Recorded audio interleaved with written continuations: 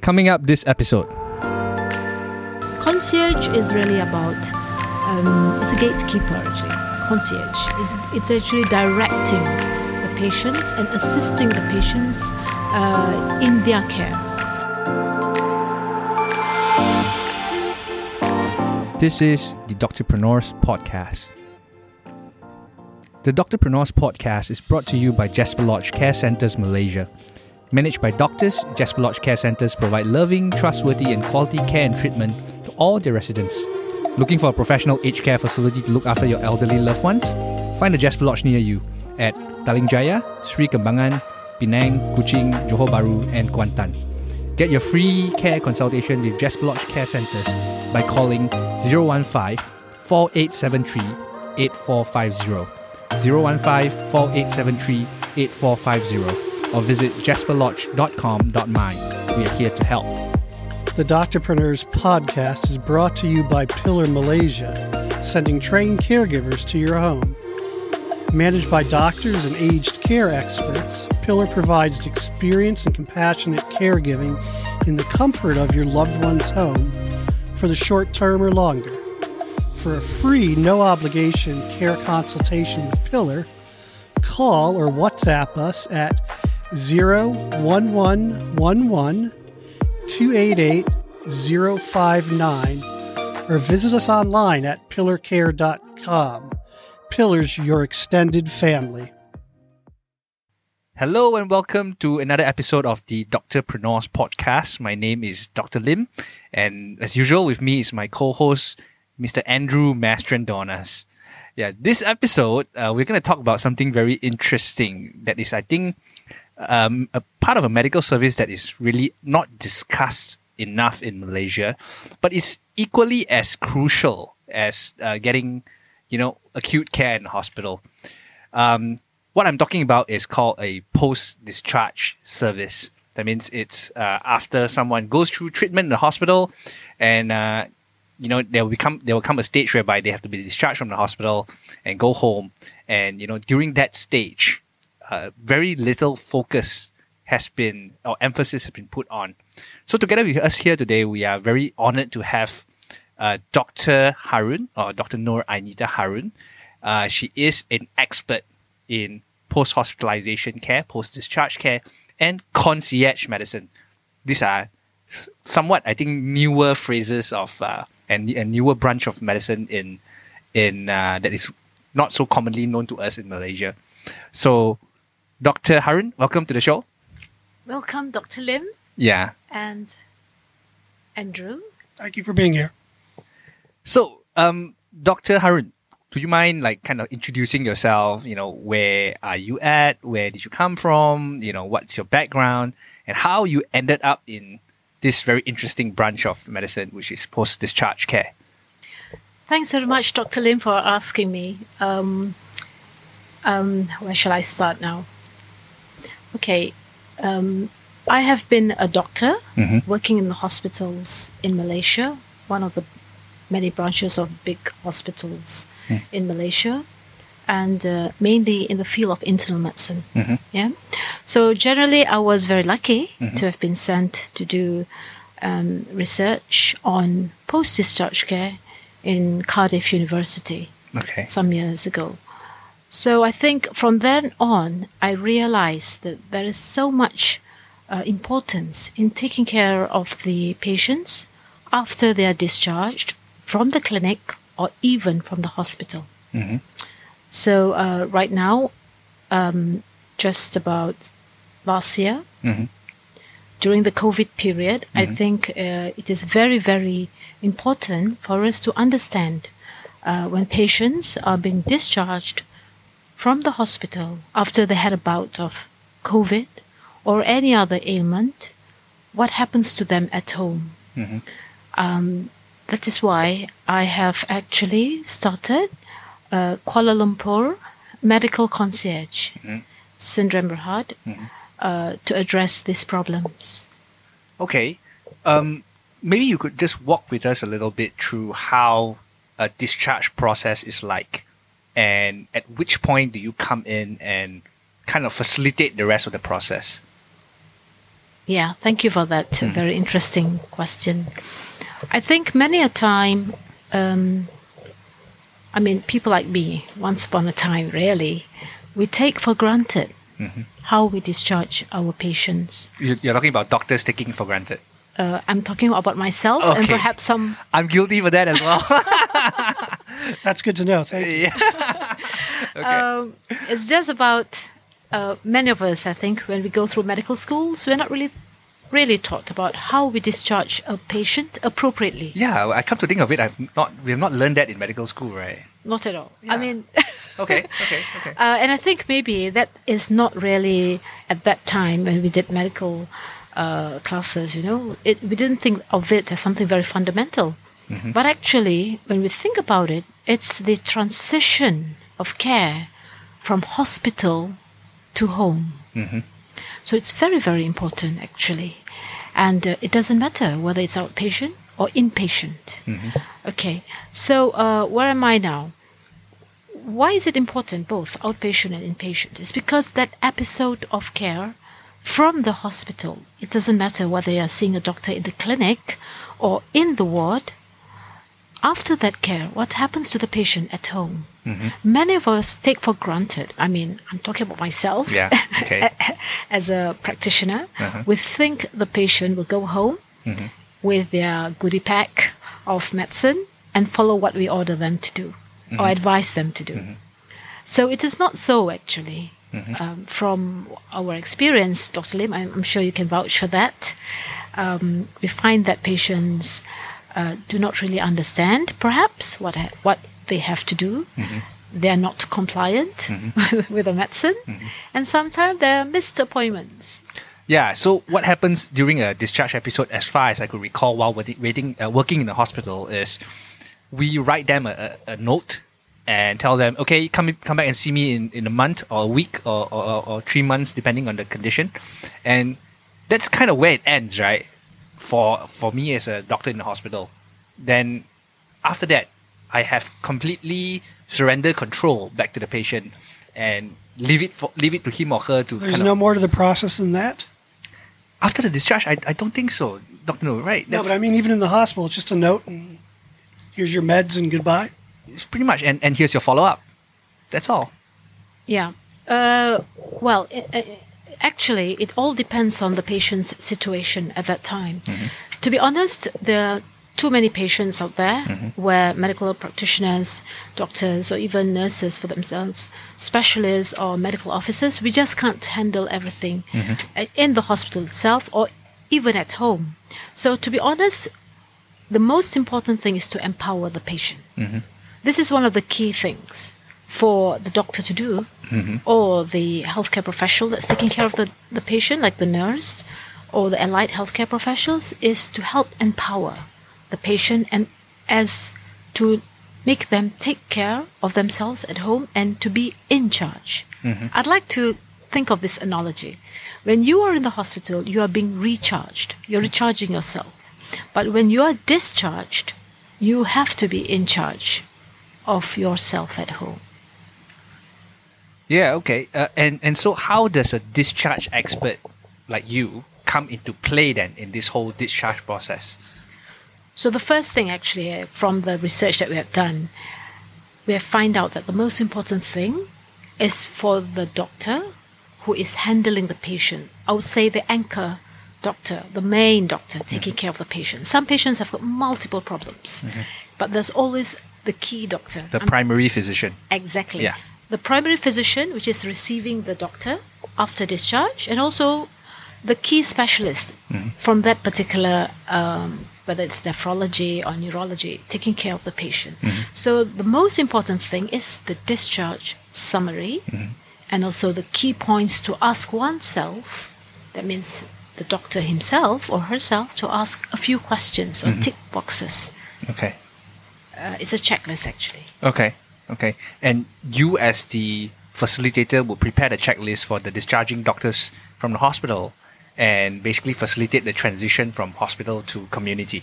Yes. So I give you an example, Dr. Lim. Many a time, there are many factors that influence discharge decisions. So that's the crux of it. What influences a doctor to discharge a patient? And many a time we don't realize, sometimes we keep the patient more than they should be in hospital. Well, yeah, that happens a lot in Malaysia, I believe. Yeah.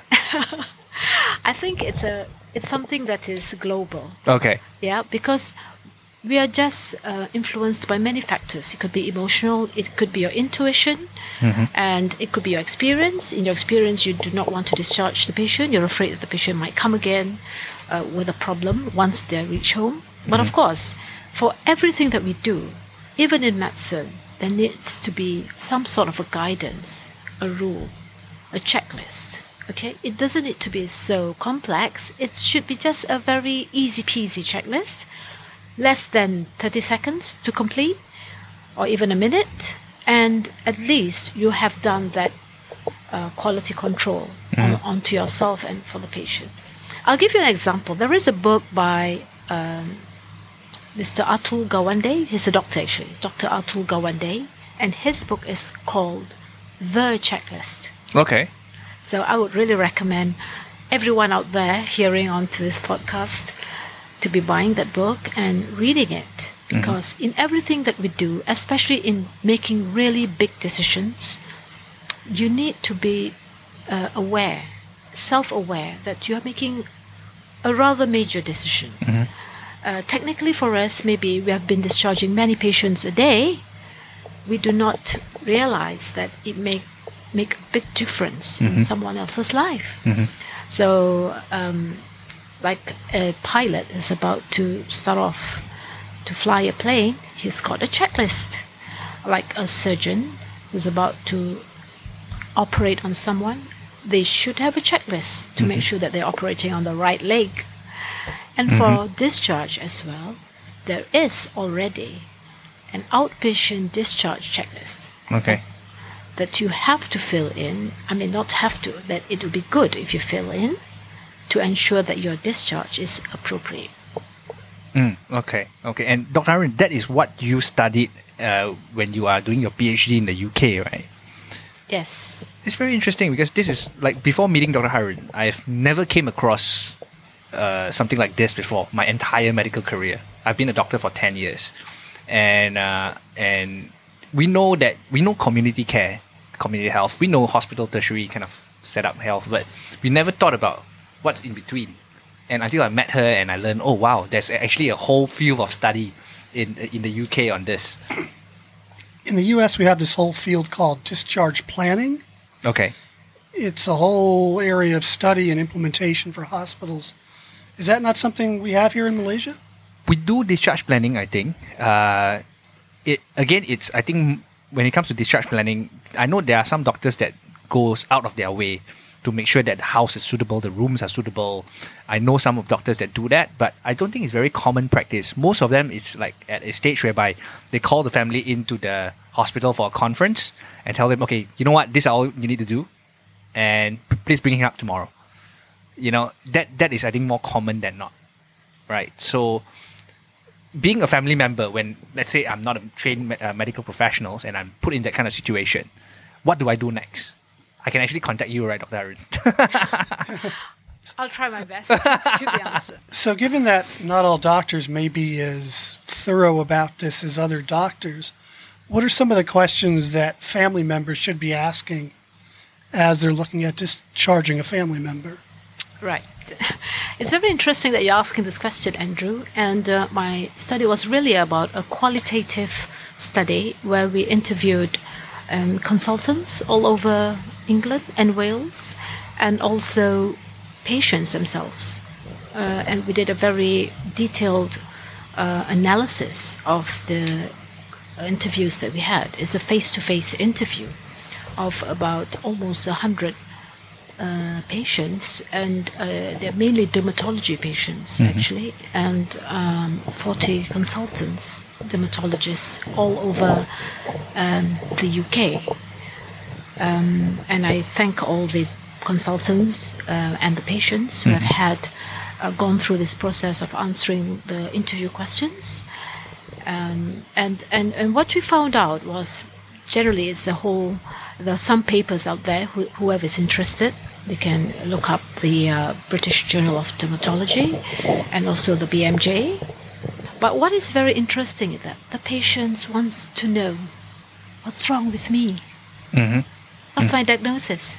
These are the questions that family members usually need to ask. They need to know the diagnosis. Don't they already know that by the time they're being discharged?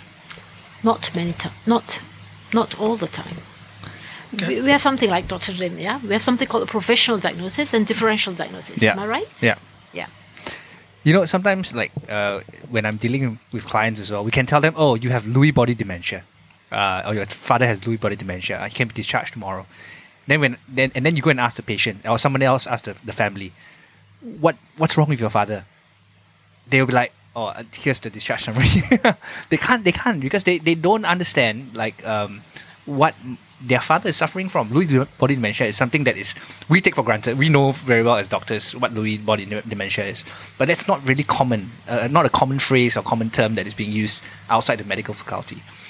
Whereby, that's why that's why you said it's important for the doctors in the hospital to kind of make sure that the patients or their family know exactly what's wrong with them. Okay, that's interesting. Yeah. On that note, Dr. Lin, that's very interesting because this is where communication is so important. It seems that we're taking it for granted that the patient understands. Yeah. That's one. But the number two important part is actually, do we actually have a diagnosis? Because we're not there as a person who says that I know with one admission I know that what you're suffering from, or with one clinic episode I know what you're suffering from. Many a time the patient needs to come back for follow-up so that we can follow up and follow through whether is this really eczema or is it really psoriasis, or is it some kind of a genetic problem, a skin genetic problem which you cannot diagnose from one sitting. That's one. So we as doctors, as practitioners, need to be very open with the patient and say, look, I do not know your diagnosis at this time. So for this episode, I do not know what your diagnosis is, but these are my differentials. These are the possibilities. So the patient will go off feeling, okay, at least, the doctor is trying his best to find out. And that will also encourage the patient to come back for follow-up. Now, if there is many episodes, which there has been cases where patients come back for many years, the diagnosis has not been secured, has not been confirmed, and this frustrates patients and family members. Understandably. So that's one. The other thing would be language. You see, even in the UK, they're very multiracial. There are Pakistanis, there are Indians, and there are Arabs, but they're all British. And they can also be people who are coming for tourists, and also in Malaysia. So there must be at least an interpreter, somebody to interpret, the language, which we don't really have it in Malaysia at the moment. I think we take for granted and say, oh, everyone speaks English, but actually not all. Yeah, Right. yeah. You mentioned that besides post-discharge, you also do concierge medicine, which is, I think, a rather unusual term that we don't really often hear of in Malaysia. Maybe in the US, you will be more familiar with concierge medicine? Definitely, yeah. Yeah. So, Dr. Harun, maybe you can explain to us a little bit about what concierge medicine is and what you actually do as a concierge medical provider. Okay, I think I'll let Andrew give a little background about concierge medicine in the US, and then I can take it from there. Well, I don't know if I know what it is. I don't know if I have expertise on it, but in America, you would hire a provider directly to offer a sort of higher level, more personalized care, oftentimes in your home, potentially in a clinic, but I see it as sort of a high value service that people who can afford it would tend to hire. And it's very personalized, right? It's like very personalized. You actually get the doctor's cell phone number. customized and tailor-made according to the client's needs. Right, well. and they're available when you need them. Yeah. And they're willing to pay for it. Okay. And is this something that is relevant to what you do? Yes, it is very. It's like this. I'm glad that Andrew gave the, the overall picture what concierge really is. Concierge is really about, it's a gatekeeper actually. Concierge it's actually directing the patients and assisting the patients in their care. You see, because with concierge medicine in the US, it could be a little bit different from the concierge medicine that we have here in Malaysia. Okay. So what the keywords were, personalized and of high value. So personalized medicine, as you very well know, Dr. Lim, is the way to go now. Not everyone is the same. And with the genetic tests that we have now, we suddenly realize that, I don't react to this medicine as well as you do. Yeah. You agree with me? Yes. Precision medicine, what do you call it? Targeted therapy. Yeah. Yeah, all the words. Personalized medicine, precision therapy, because of the fact that we're getting more and more data. Yeah. So is this somewhat analogous to a concierge in a hotel? If you need a restaurant reservation, if you need a reservation for a show, you're kind of the gatekeeper for all of those services. You don't necessarily perform them, but you're the gatekeeper. You can say that. We're trying to go towards that. Of course, I'm not being very altruistic at this point, but honestly, that's where we are. Especially for people who don't really understand the services that we have in Malaysia. Someone from wherever, they just came and they do not know where to go, which clinic to go, what do I have. So they can come along and call the number and say, look, I have something, what do I do next? It's a decision-making process. So would your clients tend to be more local people, or do you have some foreigners as well? We have both. We're just starting out, and it's inclusive. It's not exclusive. I know in concierge medicine in most countries, the people that can pay out of pocket, they pay for the higher value. They do not want to wait. Waiting times are being cut. They know they're getting straight to their doctor, and they know that the doctor knows themselves. Right? Can you get me a COVID shot? I knew that was coming. I'm afraid not. I can get you a COVID shot. Don't worry about it. Yeah, we'll do some dealings behind the scenes. I'm just kidding. Ministry of Health, don't come after me. So I could see the potential of tying post-discharge care to concierge medicine, because essentially many of the times when a person is discharged back home, what they need is kind of like someone to come in and design the care for them and then source the providers for them to continue on the care. May not just be from post-discharge. It could be also from, like, for example, if I am someone that is maybe having a medical condition that is recently being diagnosed. Could be diabetes, for example. And diabetes is a very complex medical condition, but I've maybe gotten my diagnosis from the GP and I can afford it. So I could call you as well, doc. Yes. And you then can tell me, all right, what's next? Not just going back to the GP and getting medication. What else can I do to kind of like manage my medical condition? Like finding a nutritionist potentially. Dietitian, nutritionist, yeah. These are the things, diabetic educators, all these are potential partners that could come onto the concierge platform. And you can kind of source, source the vendors or source the providers for your clients that requires this kind of concierge services. And I don't have to worry because it's all taken care of by her. I just got to call her alone or her team, someone from a team, and say, okay, now this is the situation. I need this. Tell me what I need. Sometimes I don't even know what I need, right? So I need someone from your side to tell me what I need and arrange that for me. Yeah. So I think that's a very interesting. Why do you think this field has potential, the concierge service? Is it because doctors are just too busy? They don't have time for patients? What do you see? What issue is this solving, do you think? Thank you so much, Andrew, for asking that. I think, let me put it this way. Doctors are really busy. Yes, I do agree. And patients are getting more and more information on the internet. Patients today are not like patients of yesteryears. So they do want some form of solution to the problem that they have. They're more aware. But they do not have a checkpoint where they can say, okay, if I call this number, at least I can half of 50% of what I need to know can be inverted commas solved in some senses. So let's put it this way. I have had patients who doesn't really know what to do with the diagnosis of a tumor in his brainstem. Okay. Yes. I wouldn't know. Would I? So- Yeah, probably not. Yeah. Yeah, Well, here's the thing. For me, growing up in America, we had a family doctor we had for many years. And that family doctor, usually a man, would serve as the gatekeeper. Is that just not true anymore? Yes, we do have doctors, GPs here in Malaysia, and some general practitioners are family doctors. It's just how it is, because in Malaysia somehow we do not have a family doctor dedicated to this group of people in the community.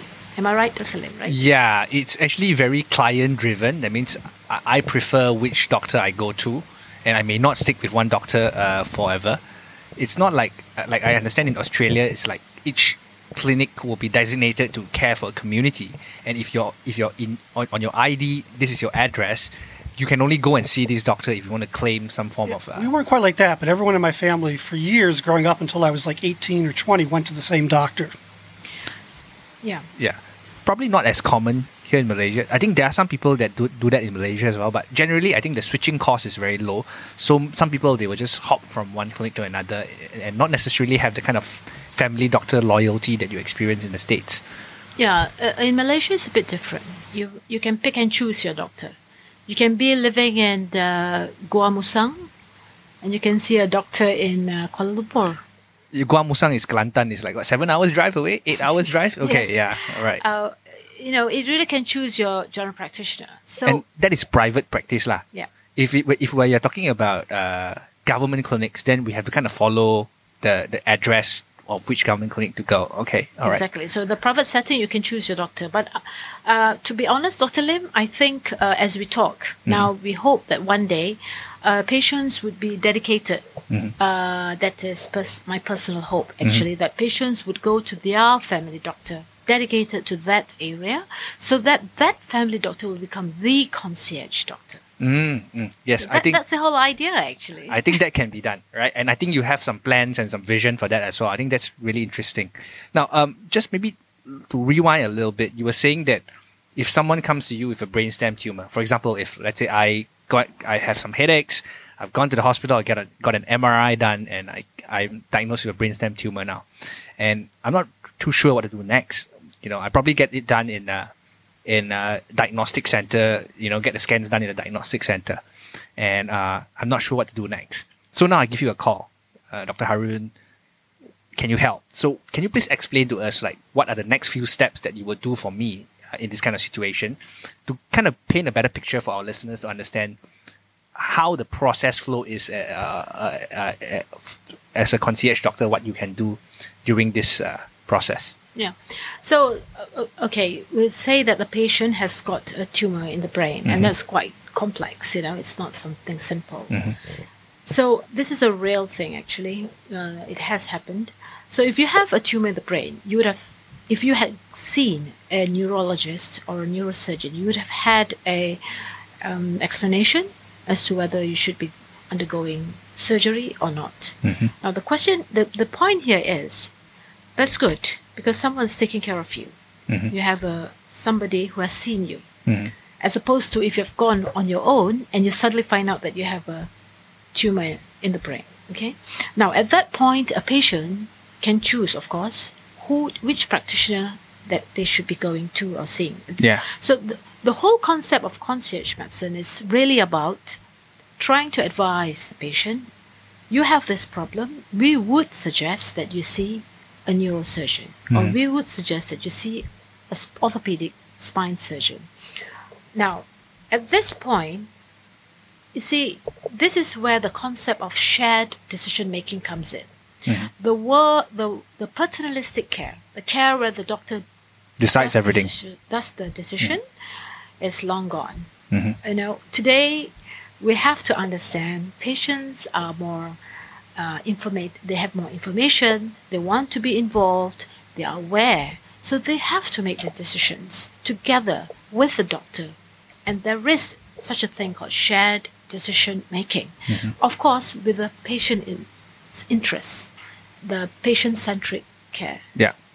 So when the patient has got a tumor anywhere else or any decision, so the first thing when they call up concierge, we will ask the patient, shall we go on the, can I see you in person, face to face, or maybe you prefer a teleconsultation? Then from then on, we can actually relate this problem to our concierge medicine specialists. We have a group of specialists who are saying, well, looking at this, and after the physical examination is done, we feel that for this tumor, you need to do surgery as opposed to a radio laser surgery. Because for this patient, of course, he doesn't want to do open surgery. But because the tumor is sitting right at the brainstem and is already impinging over the respiratory center, doing a laser, therapy will cause edema, will cause swelling of the area, and that's not good. So you need to do an open surgery to release, and give some space. So these are the kind of things that perhaps patients are not, they're very confused. So you would actually, on behalf of the client, go and consult all this, your panel experts, and then come back to him with a recommendation. That is one way, but it's not as easy as that. Okay. Usually, we will arrange for the patient to see the neurosurgeon or the neurologist in person with their scans. Well, that was my question is, who would you want the patient to believe or to trust in if you're involved, maybe you have a panel involved, the physician they saw originally? It seems a little complicated. Whom do you want the patient to believe? Who ultimately would make the decision? I mean, the patient would make the decision, but how do they know who to listen to? Who to listen to or how that works, yeah. Okay, over here, we're not asking the patient to make a decision simply on their own, actually. That's the whole idea.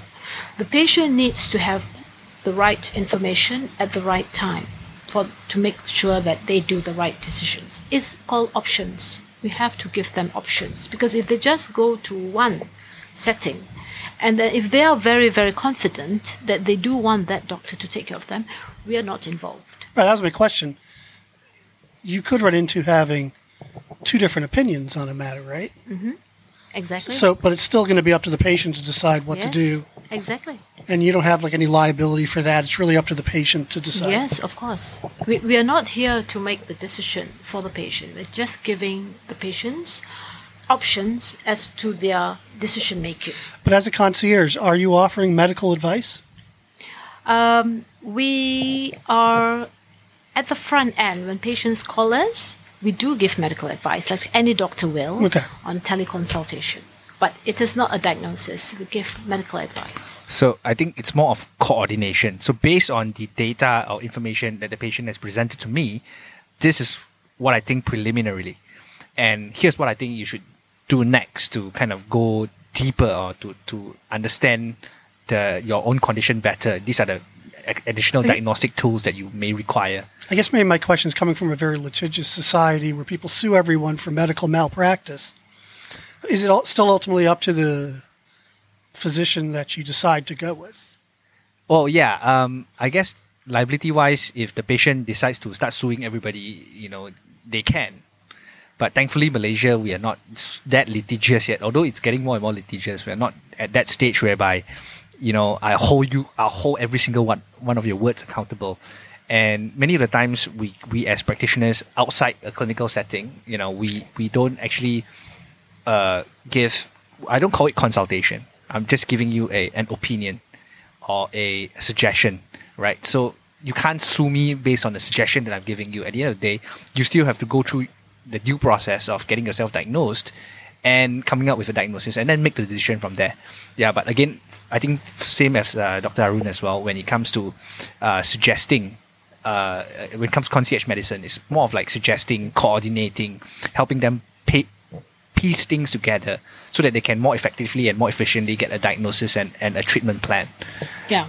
I think you said it very beautifully, Dr. Lim. It's actually supporting the patient, coordinating care for the patient who's really sometimes in a limbo.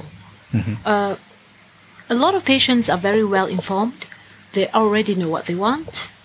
and they don't need our services. They can just go ahead with their consultant that they've seen, and we are not going into that area of support because we always value the patient's decision making. We are actually more catering for those who's still confused, who's not sure whether they need to do surgery or not, simply because maybe they don't have the funds, or maybe they're very scared, they do not want to undergo surgery, or they really don't understand. Yeah. So these are the patients actually in Malaysia. But as a concierge, if they wanted, the best doctor in a specialty or the best hospital, the best room, or all of the goodies, you can do that too, right? Of course, we try our best to say that, well, we give you what we think is the best into our mind, but it's very, subjective. Subjective, yeah. To be honest, in Malaysia, there's no best doctor or best neurologist or best... we have magazines with rankings of best doctors and surgeons. Seriously? It's not allowed? That's not allowed in Malaysia? It's a very celebrity thing in America, yeah. Wow. So people pay concierges in America to get the best doctor. Or the best plastic surgeon oftentimes. Okay, and I think in Malaysia, we're not allowed to publish that kind of best or ranking system that we have. Yeah, we do. Yeah. So in US, I think it's different. Yeah. So I have to get this very clear, Yeah. just in case, bringing everyone back to the table. We are not saying that we're giving the best specialist to this person. We're just advising the patient, this is what you should do next, based on the consensus of the specialist that we have spoken to or that we have discussed your problem. So in this case of this meningioma, is a brain tumor in the brainstem, 5 out of 5 neurosurgeons in Malaysia whom we have consulted and who has seen the patient face to face has said it's open surgery for the patient, not radio laser surgery. Well, as a question, as a concierge, do you have to transfer medical records to you so you can really evaluate the patient? We don't, at this moment, I think our electric health records are really still very much... Very premature. Okay, let's leave it at that. Okay? So it's a Ours lot... are very not premature, but they're also not very good. Yeah, but they are making a lot of money. Companies like Kaiser Permanente and all these kind of companies dealing with the medical records, they're making billions of dollars in the US. They are, but Yeah. they're still quite bad, though. Okay. So it's very labor intensive, actually. Whatever we're trying to do here, it's very labor intensive, and I hope the public can appreciate what we're trying to do here, because technically we are bringing the patient's details, the medical scans and everything to the specialist and with the patient along. Okay. So we're like a medical advocate. Sometimes patients really want somebody to be beside them because they don't really understand the terminology. They just want a concierge, an advocate, somebody to help out understanding the whole process. If you can afford concierge services, I think hands down is like 10,000 times better than Dr. Google, which many people go to nowadays to He's my favorite doctor. to get their reliable medical information from. And, one of our businesses we run is Pillar, which is a home caregiver service. So do you find that the concierge service would apply to the elderly population and to their families? And also, maybe to add on to that question, do you also manage allied health caregivers like nurses, medical assistants, phlebotomists, caregivers under your concierge wing as well? Yeah, so very new and very young. Yes, we have that in our pipeline, in our roadmap. Of course, it's more, like I said, it's an inclusive thing where we bring all the allied healthcare providers, doctors and nurses on a platform, and we're trying to collaborate and coordinate in a very seamless manner so that the patient doesn't feel stressed about going and jumping from one provider to another. We're just trying to cut short that process time. In Malaysia, that's really a concierge. I do not think Malaysia at this moment is at the level of the American concierge, but we hope to one day we can go up to that level. Yeah. Where the value of having somebody to be by your side and to advise you. Without getting into any details, how does a person pay for a concierge service? How does that work? Okay. At the moment, it's all based on we see the patient and how much time we need to put in for that whole episode of concierge service. So if your problem is very complicated and you have multiple problems, some patients have got multiple problems. They've got arthritis, they've got obesity, they're obese, and they've got multiple diseases. So that's time consuming. That we have to learn about this whole thing, produce a discharge summary, so that this discharge summary can be brought by the patient to various other doctors. So obviously your services and what you charge would differ depending on whether it's sort of a one-time surgery and discharge or whether someone's managing a long-term disease. Exactly. And there would be ongoing management. Exactly, because it all depends on what you have. If you're coming for us for a one-time opinion, once I do surgery for my back, or is conservative treatment enough? So that would be just a one-off thing. But if you're somebody who needs post-discharge care after coming out from the hospital, so assuming you're coming to me and you're saying, okay, I've understood, I need surgery. So you go into the hospital, done your surgery, then you want post-discharge care. So that's where it's a whole loop. The whole ecosystem has to come in. So the charges are more. Yeah.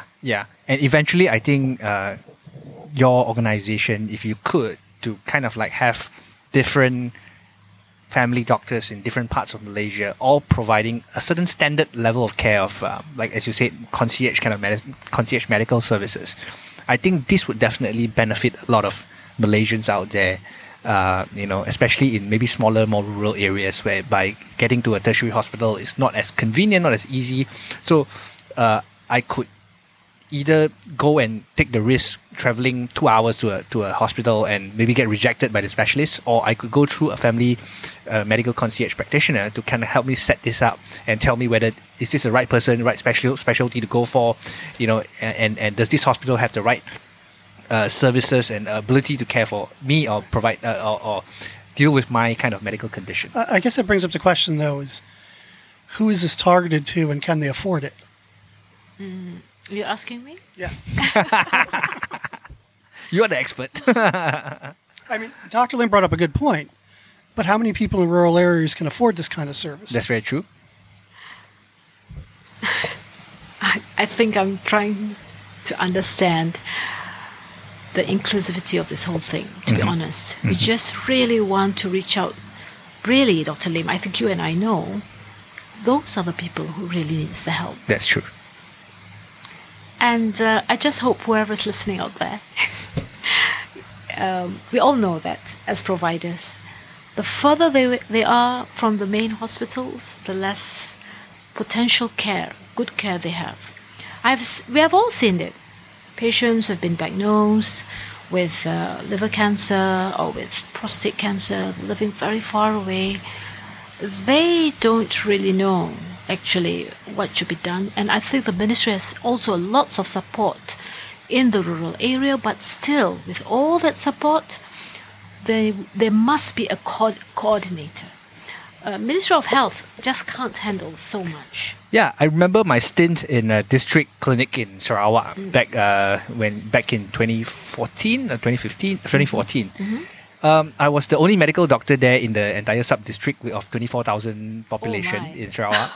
But I was not trained, and working in a government clinic, but I was not trained to provide concierge medical services. I was not trained to coordinate care. All I know how to do is, if I can manage, I manage. I can't manage, I refer. That's all I was trained to do, and coming to think about this, if I would have had concierge medical knowledge back then, I would have been able to help so many more of my clients to kind of get a more holistic kind of care approach, a more comprehensive kind of care for them. So but to answer your question, like how many people can actually afford to pay, I think maybe a smaller segment now in Malaysia. But we do foresee that if this service can be more generalized and the costs can come down, because if the local GP is the one servicing them, then we don't have to charge them thousands, because we don't have to then go there and travel there and kind of carry out the concierge service. The GP can kind of do it where they are remotely. So that would definitely help bring down the costs. Well, that was my question. Should every hospital have a concierge on staff? Some hospitals do have some concierge services as well. Yeah, I'm not too sure about the details, but I think definitely yes, it's a good idea. That would be very helpful. we do have medical social workers that sometimes in their capacity do act as concierge to maybe help them coordinate finances, coordinate the post-discharge arrangements. Some of the especially, but so for the medical social worker, they're primarily focused on the poor, the B40. Right. Yeah, But that's not the same as having a doctor who can coordinate care post-discharge or if you have a long-term illness or something. not at all. That's I think on a very fundamental administrative level that the medical social worker does.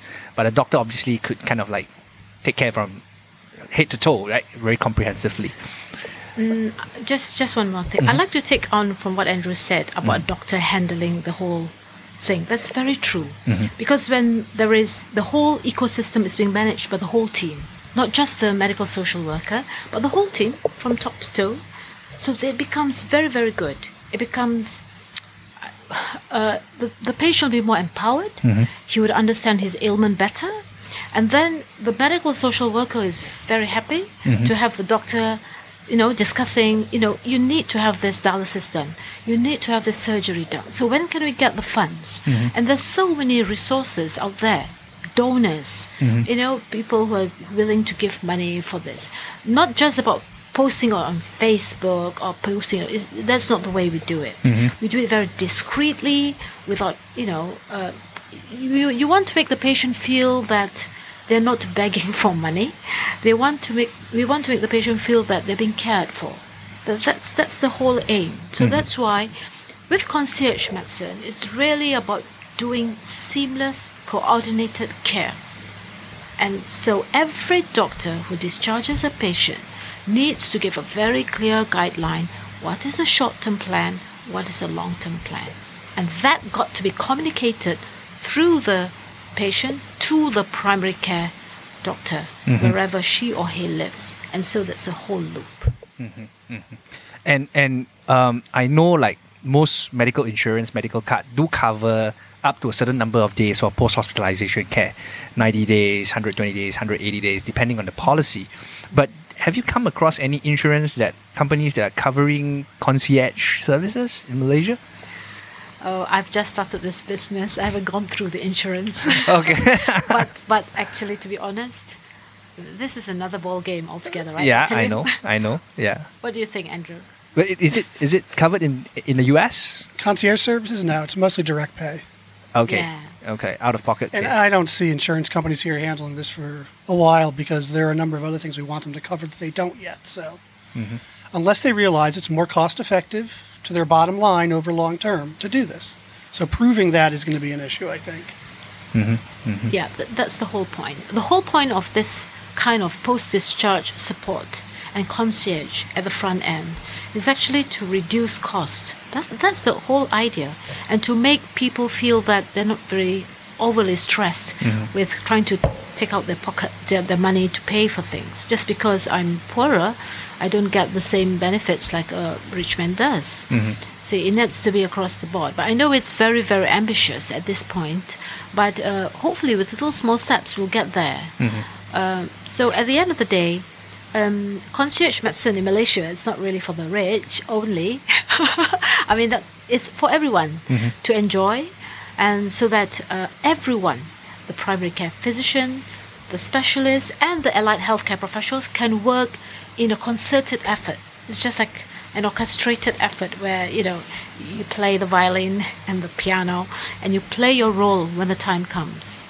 So I think if the medical care in Malaysia can be more coordinated and people are not working in silos and we are respecting each other's roles, I think it would be very good. Don't you think so, Dr. Lin? I do agree, and the concierge medical doctor becomes the glue to kind of hold everything together in the middle. Exactly. And I think that's a brilliant way of providing holistic care to our clients. Now, coming to the end of the episode, Dr. Harun, is there any specific advice or message that you would like to get out to the Malaysians or even international listeners out there in handling their discharges, in handling their medical condition or looking for concierge services? Is there any specific message that you would like to give out to them? I think the most important thing is to ensure that when you're discharged, it doesn't matter where, from the clinic or from the hospital or from a nursing home, you need to know your treatment plan. treatment plan. Yeah, Okay. that's so important. And you need to know what is your short-term goal, what is your long-term plan. And if the doctor or the provider has not told you about your treatment plan, then you have to ask, is it all right? Unless you know what is being done to yourself, unless you know what is to be done to yourself for you to get better, then only things will work. Because there's no one's going to take care of you except yourself, to be honest. Yeah, and even in America, it's still, here's your medicine, go do these 2 or 3 things, and that's pretty much it. It's definitely not a coordinated plan. It's as if they want to kind of move to the next patient. And if our listeners would like to kind of reach out to you and to understand more about concierge services or post-discharge care, or to maybe engage your services, what's the best way for them to reach you? Yes. First of all, I think you can call this number. You can just read out the number, and then we will just put it at the description in our podcast. We will put your number and the link on the podcast description, so that our listeners will be able to reach you via there as well. And your website, maybe you can share your website first. Okay. So for the time being, like I said, we haven't got a website yet. Okay.